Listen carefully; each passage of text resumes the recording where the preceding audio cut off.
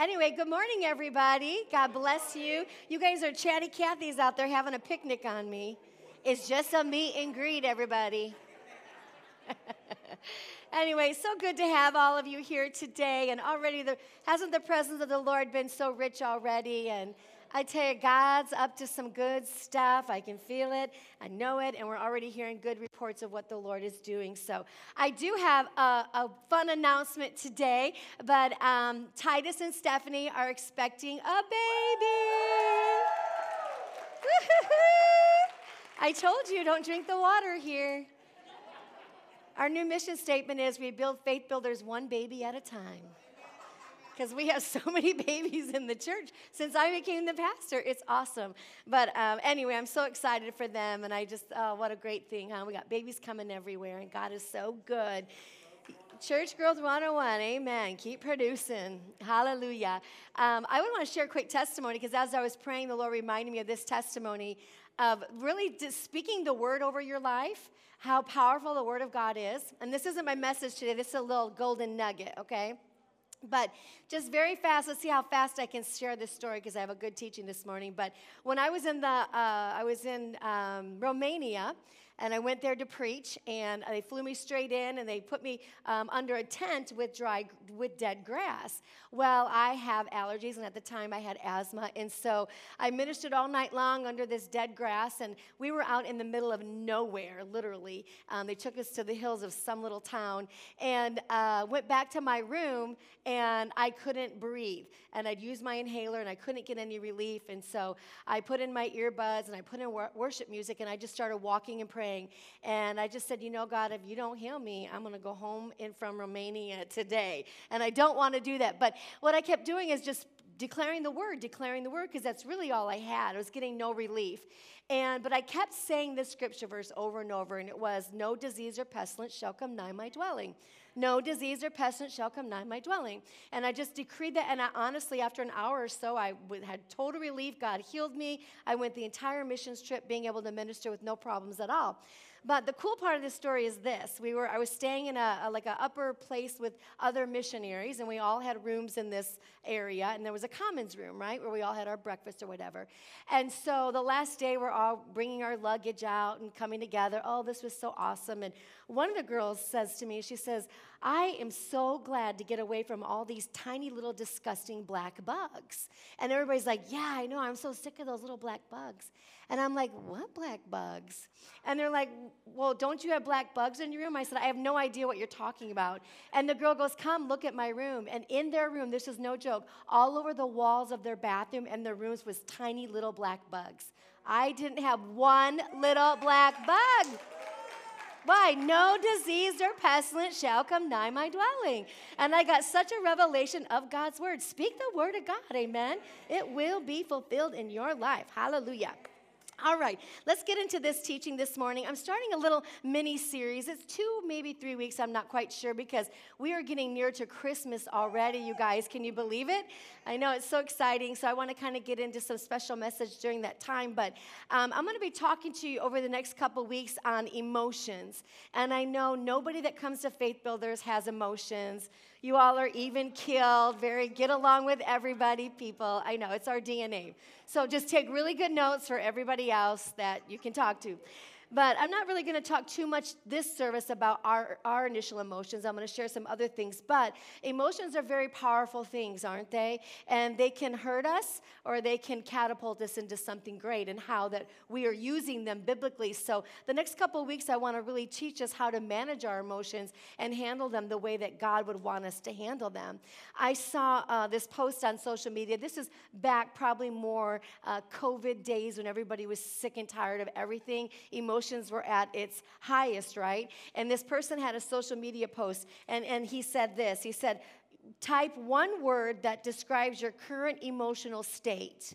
And they must have been a Christian because then they said no cuss words allowed. So no cuss words, but what's one word that would describe your emotional state? And I think even if I was to ask that today, what's the one thing that's the emotional state of things that you are feeling? And what's so dangerous, I think, about Christians, and it's definitely my personality, is we have things that we feel. We have disappointments. We have frustrations. We have questions about what's going on in our life or not going on in our life. And the danger is that we may take that and just sweep it under the carpet and go, well, I'm just going to forget it and move on. And we do that so much, and then at some point in our life, what happens? It's going to spring forth, oh, well, within my soul, right? It's going to spring up in our life. And so God gave us emotions, but we've got to hone into what am I feeling in this moment? What's the thing that I keep pushing under the carpet that God's like, no, I want you to know that I'm there with you. I care about you. I care about what you've gone through, and I want to heal you. Amen? God is such a good God. So they wrote many things like, I feel numb, I feel angry, I feel afraid, anxious, irritated. I think right now, because we're so far away from all the things that we went through in this world, I think there's still elevated emotions, but maybe not as bad as it was. But we went through so much that emotions were so escalated. And I think for me as a pastor, if I had to pick one word, it was the word unsettled. Because it was unsettling as a leader, and I was just listening to Craig Groeschel yesterday, and he was talking about how, it was the hardest time to lead during COVID is because are you making the right decision? Are you making the wrong decision? And I think even now it's a little unsettling in relationships is like, well, do you believe this way? Do you believe that way? We have all these, do I get close to you? Do I hug you? Do I not hug you? Are we 6 feet away? Do I have a mask? And there's all these emotions that we're not really sure what we want to do with because we want to respect and we want to honor people with where they're at. And so for me, it was unsettling, and it could be the smallest things that would trigger this unsettling emotion on the inside of me. And I'll share more a little bit at the end of our teaching about how I went through that. But everyone has these emotions that we've got to recognize, and we've got to allow God to come into the center of those emotions so that we can bring them under control, right? So we don't self-destruct and that we don't hurt the people around us. Right? So we're going to talk about today, though, is biblical emotions. And I really want to look at today about the emotions of Jesus. Because if you look through Scripture, Jesus had a lot of emotions, and he knew how to handle them. And as I began to kind of study and research, I found that Jesus went through 39 different emotions in Scripture. 39 times in the Word that we found Jesus was emotional. So emotions are wonderful. They can move us in a good direction. They can move us in positivity and in forgiveness, but we have to learn how to handle them. Amen? How many of you have raised daughters?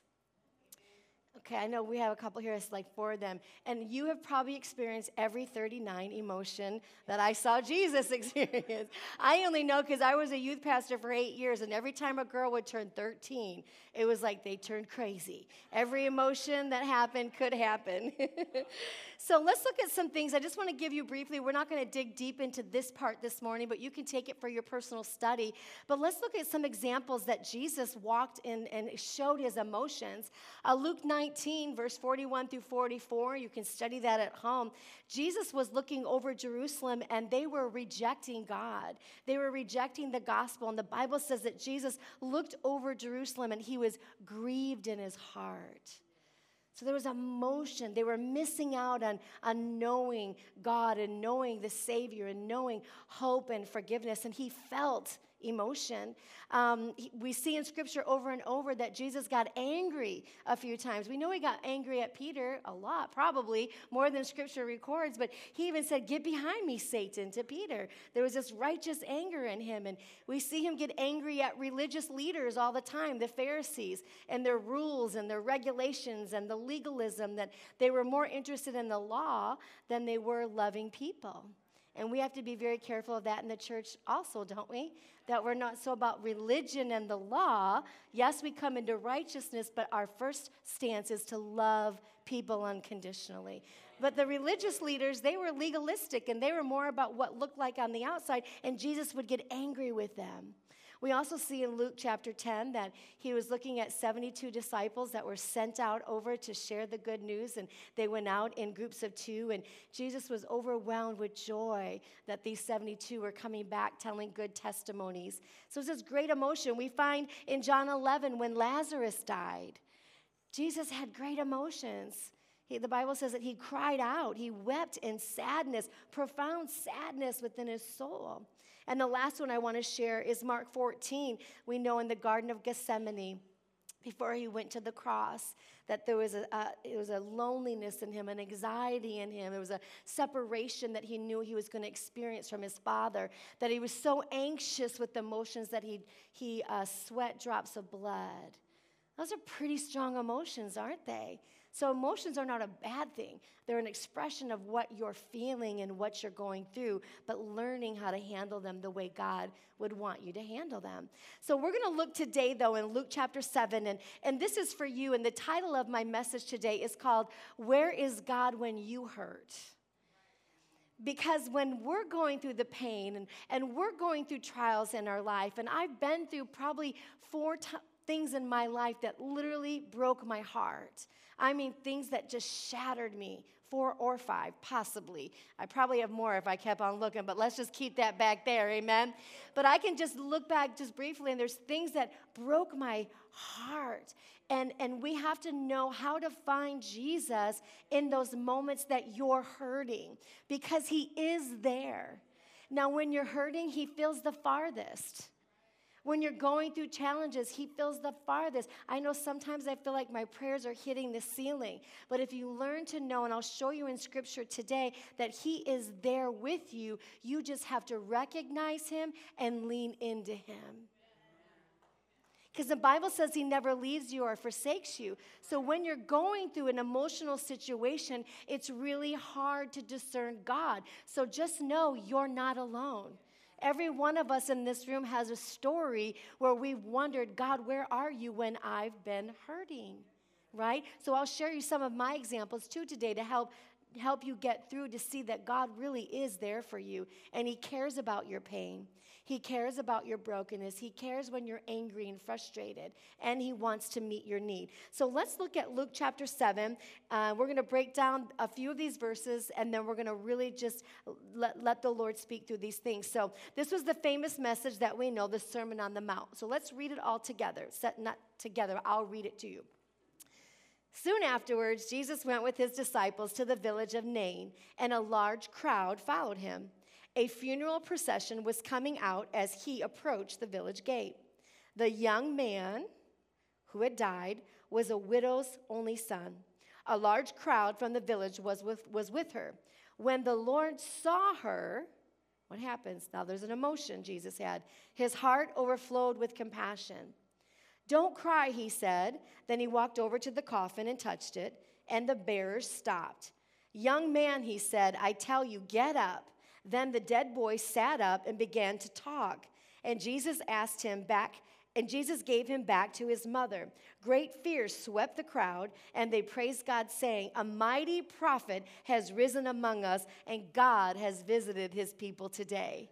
So we're going to break down these verses here just a little bit, but Jesus had this powerful expression of a deep divine compassion towards this woman, right? So let's visualize and let's look at this story. I'm going to break it down for you. Jesus shows up at the gate, and there's this funeral procession going on. Jesus doesn't know them, and there's mourners that are there, making loud noises, probably playing instruments, and we know that the mourners were probably paid, generally, right, to let their wailing and their grieving be known. And so here Jesus is walking up into this scenario, and we see a widow who is now a single mother.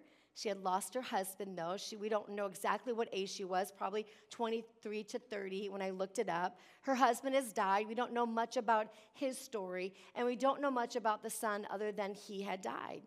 And if you look at this funeral procession, usually within 24 hours, the Jewish people would have their burial right away because of the customs, but also because they didn't have the embalmment and all of that. So this mother she's lost her husband. She's been a single mother, and she's bearing her only son. Imagine the grief that this woman is going through. the deep grief within her heart. And who shows up? Jesus shows up in the middle of her grief, in the middle of her confusion. And what's so beautiful about this picture is you don't have to always go looking for Jesus in your grief. Jesus will come to you, but you have to recognize him. Because if you try to go find Jesus in your frustration and your offense and you're wondering, where are you, God, and what's going on, you will find everything else but the peace of God. Because you're looking really for answers. You're looking for the whys. You're looking for the change instead of really looking for Jesus. And Jesus is the only answer, amen? He's the only one who can heal your heart. He's the only one that can bring things back together. He's the only one that can make the crooked places of your life straight again. But we have to look to Jesus. But we also have to see that Jesus is there with you, amen? So here's this overwhelming grief that this woman is facing, and you have the ability to either ignore the emotions or react to the emotions. So what happens when you have grief? What are you doing? Are you ignoring it or are you reacting? Both can be very dangerous. So let's look at this in Luke chapter 7, verse 13. In her deepest pain, in her darkest moment, what does Scripture say? The Lord saw her. Now, this almost seems silly and funny because Jesus, when he's out in the crowd, doesn't he see everybody? Like literally, he's walking through the crowd. He's seeing everybody, but it's not that kind of saw. It's not that he just sees everybody. He saw her. He saw her pain. He saw her dilemma. He saw her grief. That means he sees someone. It is a verb. It's something in action. You know, you can look at many things but not see many things. Now, I am a very observant person. I pretty much know what's going on in the room, where it's at. I know somebody's body language, but many of us can look but never really see. But you need to understand that when Jesus looks at you in your pain, he sees you. That's right. He sees what you're going through. There's something on the inside of him that perceives, not just with the eyes, but with the heart. And that word also means to discern or regard. What you're going through is not unimportant to Jesus. What you're feeling is so important to the heart of God that it's a deep compassion on the inside of him. But we feel lonely. We feel abandoned, so we think God is not on our side. But there's this love in God that is unstoppable in the pain that we're going through. So he didn't just look, he saw, he noticed. Amen? All right, so let's look at this again. We've got a single mother, lost her husband. She's in shock. She's in the middle of all the chaos of her life, and God saw her. And what I want you to get into your heart this morning is that the same way that Jesus saw this woman in her grief is the same way he sees you. And the Bible says he is not a respecter of persons. So he doesn't just look at favorably to someone that you think deserves it. He looks at you. He is no respecter of persons. He sees your heart. He sees your pain. He sees what you've gone through, and he wants to heal it in your life. He wants to restore it in your life. He wants to empower you to be able to let those things go so that you can go into the kingdom with Jesus Christ. Amen. God cares when you're afraid. He cares when you're lonely. He cares when you're abandoned and rejected. He cares when you're trying to pay the bills. He cares when you're wringing your hands about life. He cares about everything that you are facing. But if you feel like God doesn't care, you won't call on him in your time of need. It'll be the last person that we call because we're trying to figure things out instead of leaning on the Father, amen? So this isn't just a story to say, well, that was good for her. No, this is for you this morning. Yeah. If you are hearing this today, whether online or in this room, God sees you, amen? And he cares about what you're going through, and he wants to minister to you. So let's look at verse 13 in chapter 7. So what did he feel towards her? He saw her, but what does he feel? In verse 13, when the Lord saw her, his heart overflowed with compassion.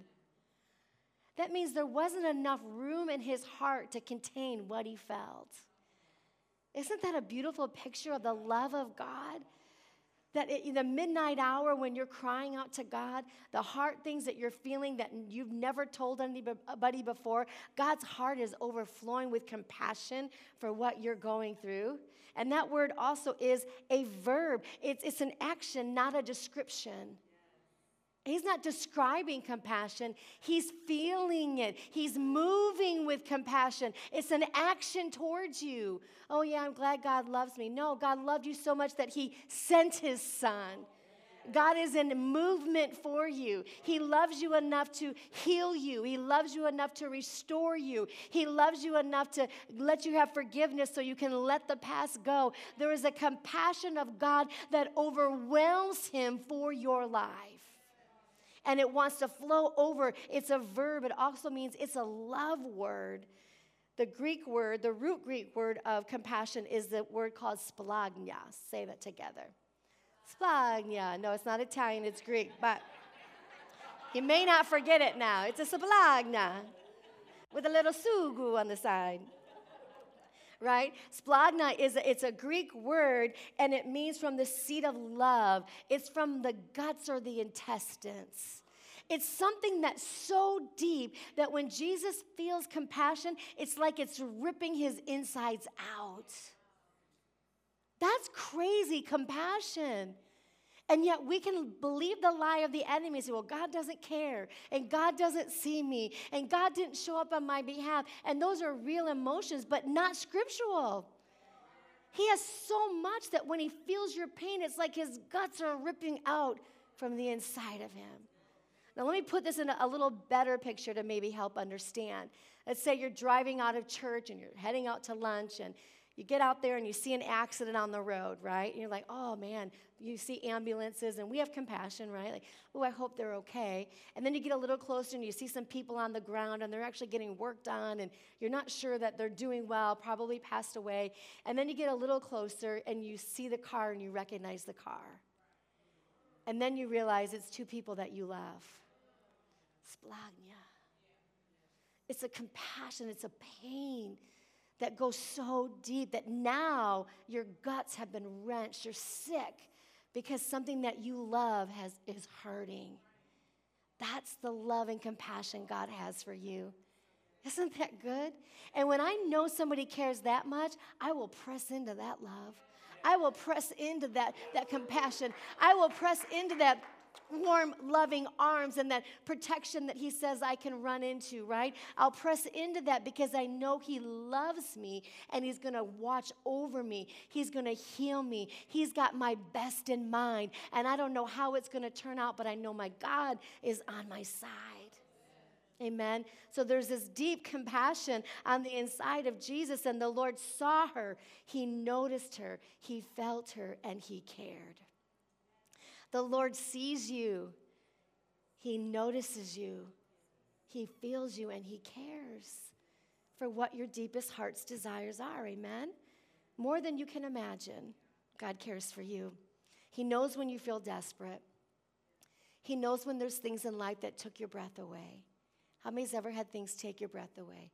Gut punching. You're fighting for your marriage, right? You're fighting for your children. You're frustrated. You have questions. God cares about those things.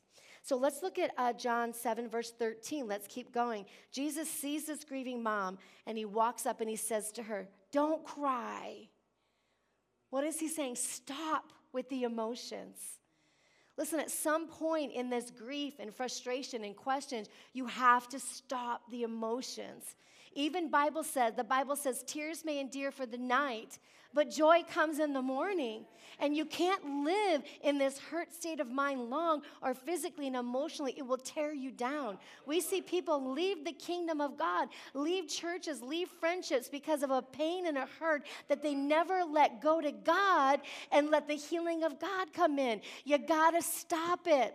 Stop up the well. Amen? Stop it. No more emotions. I'm not going to cry one more day over this thing. I'm not going to wring my hands one more moment. Either God's going to show up or he's not. And I'm leaning towards, I hope he is. right? But I'm going to put a smile on my face. I'm going to get a little dance in my step. I'm going to laugh again. I'm going to put on a comedy movie. I'm going to go on a date night with my wife. I'm going to do something that turns my heart towards joy instead of staying in these emotions. Amen?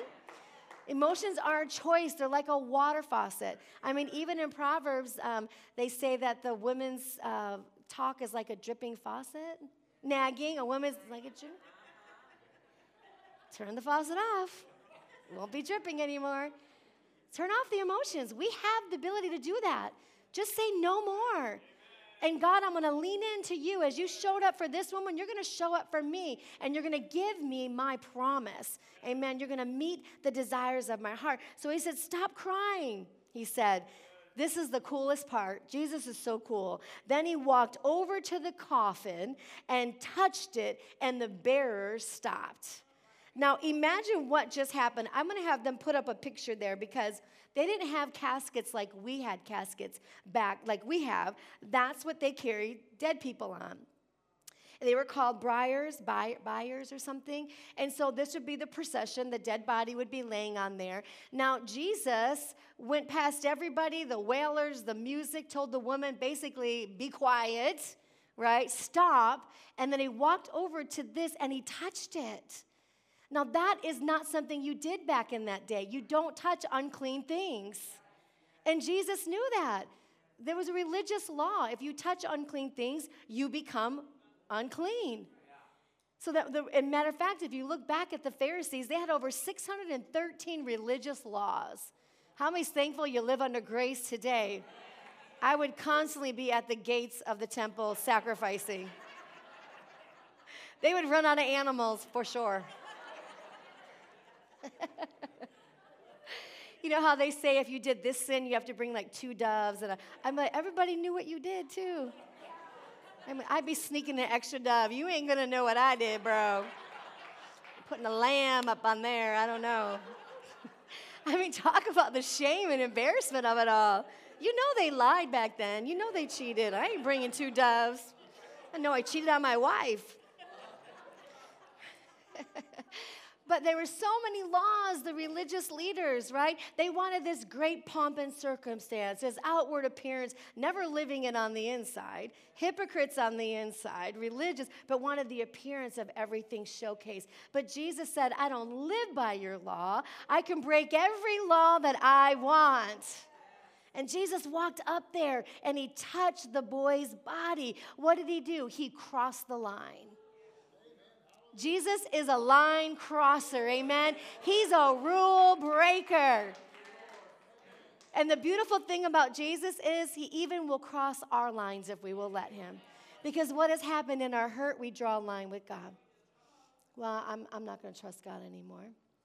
I'm not going to believe God anymore. And we draw this line with God. Amen? I'll tell you a story. When I first came here to Arizona, some of you might know this portion of my story, but I went to a church in Mesa, as you know, and I became their youth pastor, and I had left everything I knew, everything of comfort, friends, family, awesome ministry, and I landed in this church. Nobody knew me, and nobody really cared, you know, and I'm doing this youth ministry that I didn't want to do, and I was living in disappointment because it wasn't what I wanted. I was living lonely, and my life just looked topsy-turvy. I mean, even as I came from my parents' church, I was a pastor there, and I wasn't called a pastor there. I went from a beautiful office to a tiny little cubicle that I looked at this corner thing. And so all these motions were going through my life, like, why am I here? I just didn't understand this moment. This wasn't what I thought it should look like. Has anybody ever been there? This is not what I wanted my life to look like. It was supposed to be with a beautiful man, launching my own church, doing things I want to do. Like, that's what I saw. But God knew where I was at. And I remember just like lonely. I wasn't even allowed to pray at the altars because they didn't know me, which is fine. But all these emotions were going through me. And I remember one day I was just standing in the front row and I was just so deep in like, what is going on in my life? And I just had my hands up and I was closing my eyes worshiping and, you know, tears were coming down and I didn't tell nobody what I was going through. And all of a sudden it was just like I felt the presence of the Lord come up. I was standing like this, and you know how a guy would take a girl and he dances with her? Well, I just felt the Holy Spirit just right in front of me. And it's like he just put his cheek on my cheek. And it was just real still. It wasn't like I was like, hey, what's up, you know? Dip me back, you know. It was just gentle. It was just like me and God. I probably don't even know if I was actually moving. But it was just like this moment God was with me. And he said, everything's going to be okay. And I was like, okay. All I needed was God to tell me that. Nothing else changed. But all I knew is God said, I'm here for you. I see you. I didn't get the answers. I didn't get the why. I didn't know till I left the church 8 years later why. I got all my answers then. But I knew God said, everything's going to be okay. And I trusted God. I trusted his compassion enough to receive that word deep into my heart. So what? Jesus crossed my line. So I'm asking you today in your life, let him cross the line. What have you put up of a wall and said, well, it's never going to happen. It can never happen for me. I've trusted and believed, or whatever it is. Let Jesus break the rule with you. Let him come across and love you to life. Let him encourage you, amen? He wants to do that now more than ever because he's preparing his church for a beautiful expression of his love. And if we are complete in his love, you know, then we can now win the world with that same love, amen? So let him cross the line. But distorted religion and legalism drew the line to keep people out, but it didn't keep Jesus out, amen? So what I want to encourage you with this morning also is that as we are building this church, that God has called, we know God has called Faith Builders Church, but the church is built on the people. And so we have to be willing as members of this church is to be a bringer to the house of the Lord. We've got to start inviting people to God's house. We should have friends and neighbors sitting next to us, amen? Because you are the one that are going to bring the hurting and the lost to the house of God, or someone that you recently won to Jesus. And I can promise you that the world is going to come into the church, and we have to be willing to not have a religious spirit with them either. Because the world's going to come in maybe looking like the world, maybe smelling like the world. Some of y'all did. But look what God did. Right? The hurting and the people that are broken and offended, we can't engage in their offense. We have to give the same compassion that Jesus gave us, give compassion to the world, and do what our church is called to do, is love people back to life. Amen? But we have to be the ones that are willing to bring people to the house of God. Right? All you can do is ask, and all they can do is say yes or no, but who cares? We're leaning for the yes, amen? But I really want to challenge our church as we're coming into this new year. Something special is happening in our house, but it's going to be us getting excited about what God is doing and being willing to step out and invite people that may not be church people, and quit worrying about what if they see this and what if they hear tongues, and none of that matters. The world is actually craving this stuff. It's the religious people that you'll run out, right, on things like that.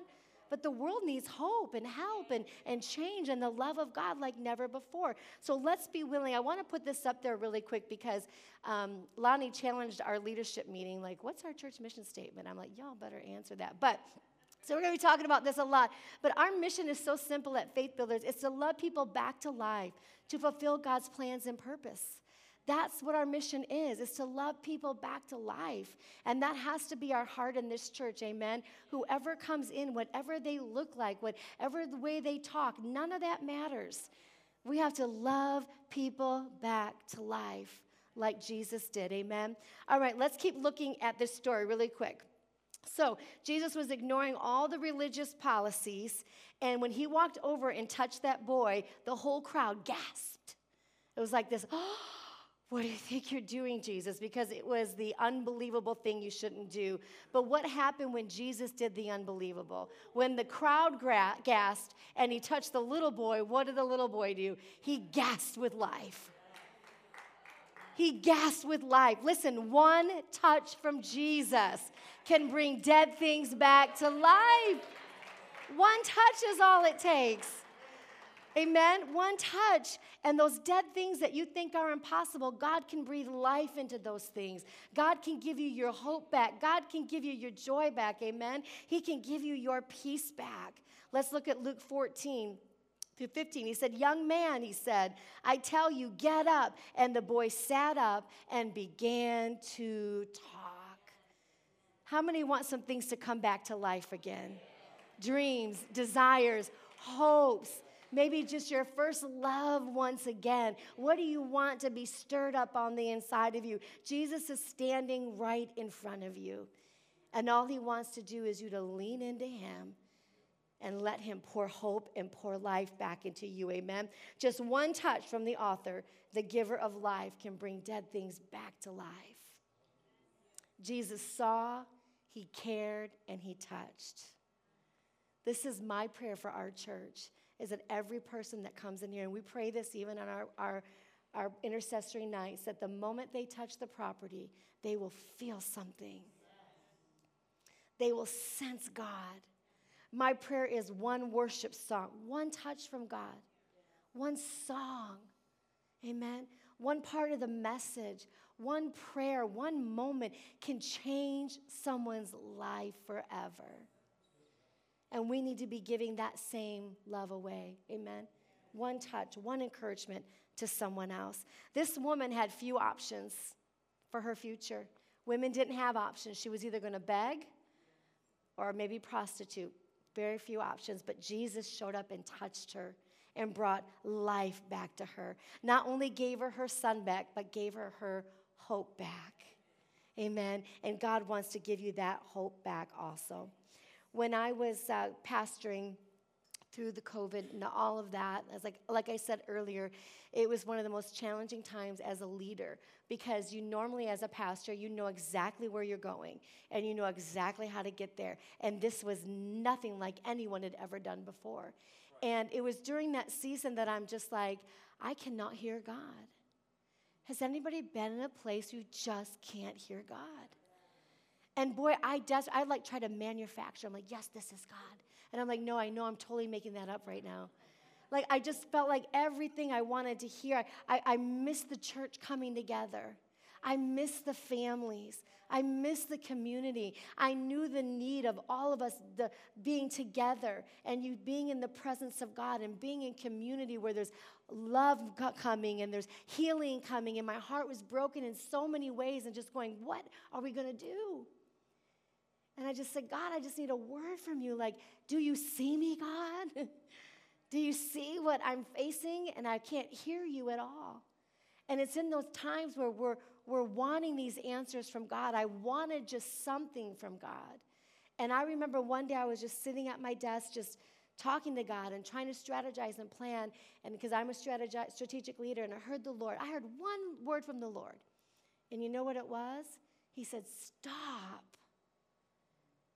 Stop.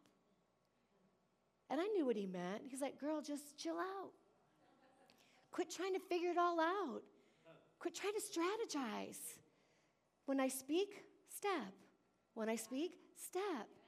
And that was such a new thing for me because I'm so used to strategy. I'm so used to the plan. God speaks to me very clearly my whole life, but he wasn't at this time. And it was a time where he was challenging me, and he was giving me tuned ears, and he was stretching my tent pegs to the right and to the left to, I believe, what's coming in the end of this year and for this church. But I had to know, God, you're there. I don't feel you. But do you see me? I think you see me. But what am I going to do? I'm going to press in. God, what are you saying? So you can stand back and be frustrated or press in and say, God, I'm going to stay here until you give me, even if it's one word. Might be a sentence for you. Praise God. I had one word, and I knew all that it meant. Stop moving, and I'll take care of it all. And you know what? I did. I did the things I knew we needed to do. We strategized getting online. We strategized text messages, emails. We did everything we knew we could do. And then I just rested. Just rested. Why? Because God is in everything else. Do what you can do and then rest. God sees you. Let him lean in. You lean into him. Let him speak to you what you need to hear. And until you hear it, don't move. Amen? Let God speak to you. So, God is with you. He loves you. He sees you. What we have to do is cry out to him. Cast your cares upon the Lord. Amen? Give it to God because he cares for you today. He cares. But you're gripping it. It's like some of you just got these things in your fist. And God's like, let it go. Got the kids. Let them go. The bills, God. Let them go. Amen? Matthew 6 says, if you worry about it, does it change anything anyway? Nope. Let it go. Give it to God. Let the anointing come into the things you're going to let go. Let the compassion of God come into your life. He will raise the dead thing back to life. But you have to let him touch it. We have to take our hands off of it. Amen? Amen. Go ahead and close your eyes. Father, I thank you this morning for this incredible church, God. And Lord, I just stand with them today to the things that they may be frustrated with, God. The things that they're hanging on to and overwhelmed with, Father God. And Lord, today we call upon your compassion, your great compassion that you have for them. And Lord, I ask that you would pour out upon them. Let them feel your hope once again. Let them feel your peace, Father God. Let them feel your presence. Lord, your word says that you give them ears to hear what your spirit has to say. So Lord, open up their spiritual ears. I want you just with your eyes closed and maybe one fist, two fists, whichever you want, but put that thing in your hand that you're frustrated with or overwhelmed with or concerned or keeping you up at night. Just once you get it, just make a ball fist. And what we're going to do this morning is, as we pray, we're going to release that to God. And I'm just going to have you throw it up, and you're going to open up your hand on the count of 3, and we're going to give it to Jesus today. Whether it's children, finances, fear, unforgiveness, whatever it is, whatever your hands are clenching, we're going to give it to Jesus today. So, Father God, what's in our hands, your word says to cast our cares upon you. We're going to roll it off onto you, God. We're going to give it to you today. All the stress, all the worry, all the fear, all the things that we feel like we have to do, God, we're going to give it to you today by faith. And I pray, Lord, that as we do this, we'll have the great exchange. We're going to give it to you, God, and I ask that you pour down peace in the exchange. Give them joy. Give them hope. Father God, fill their mouths with laughter and their lips with shouts of praise as we give these heavy things to you right now. So, Father God, we lift them up to you, and in the count of 3, we're just going to lift them up and give them to Jesus. Are we ready? 1, 2, 3. Let it go. Just let it go. Father, pour down right now everything we've given to you right now, Jesus, the great exchange. Give them your peace and your presence and your joy. Let them, Lord, feel the compassion of your love pouring down upon them in the name of Jesus. That, God, when they leave here today, they will not feel the bondage, Father God, but they will feel the freedom and the glory of your presence. Father, we love you and we thank you for that. Jesus' name, Lord God. I want everybody to repeat this prayer after me. I want you to say, Dear Jesus, I'm asking you, forgive me of all of my sins. Come into my heart, be my Lord, and be my Savior. I receive you today. In Jesus' name, amen and amen. You may look at me this morning. Let's give the Lord a praise. Maybe some of you said that prayer for the first time. Maybe you're just coming back to Jesus. I don't know what it is, but we want to make sure that we get a Bible in your hand and that we equip you to do the works of the kingdom. Amen and amen. Hallelujah. We're going to go ahead and receive this morning's tithes and offerings, everybody. I'm doing everything today.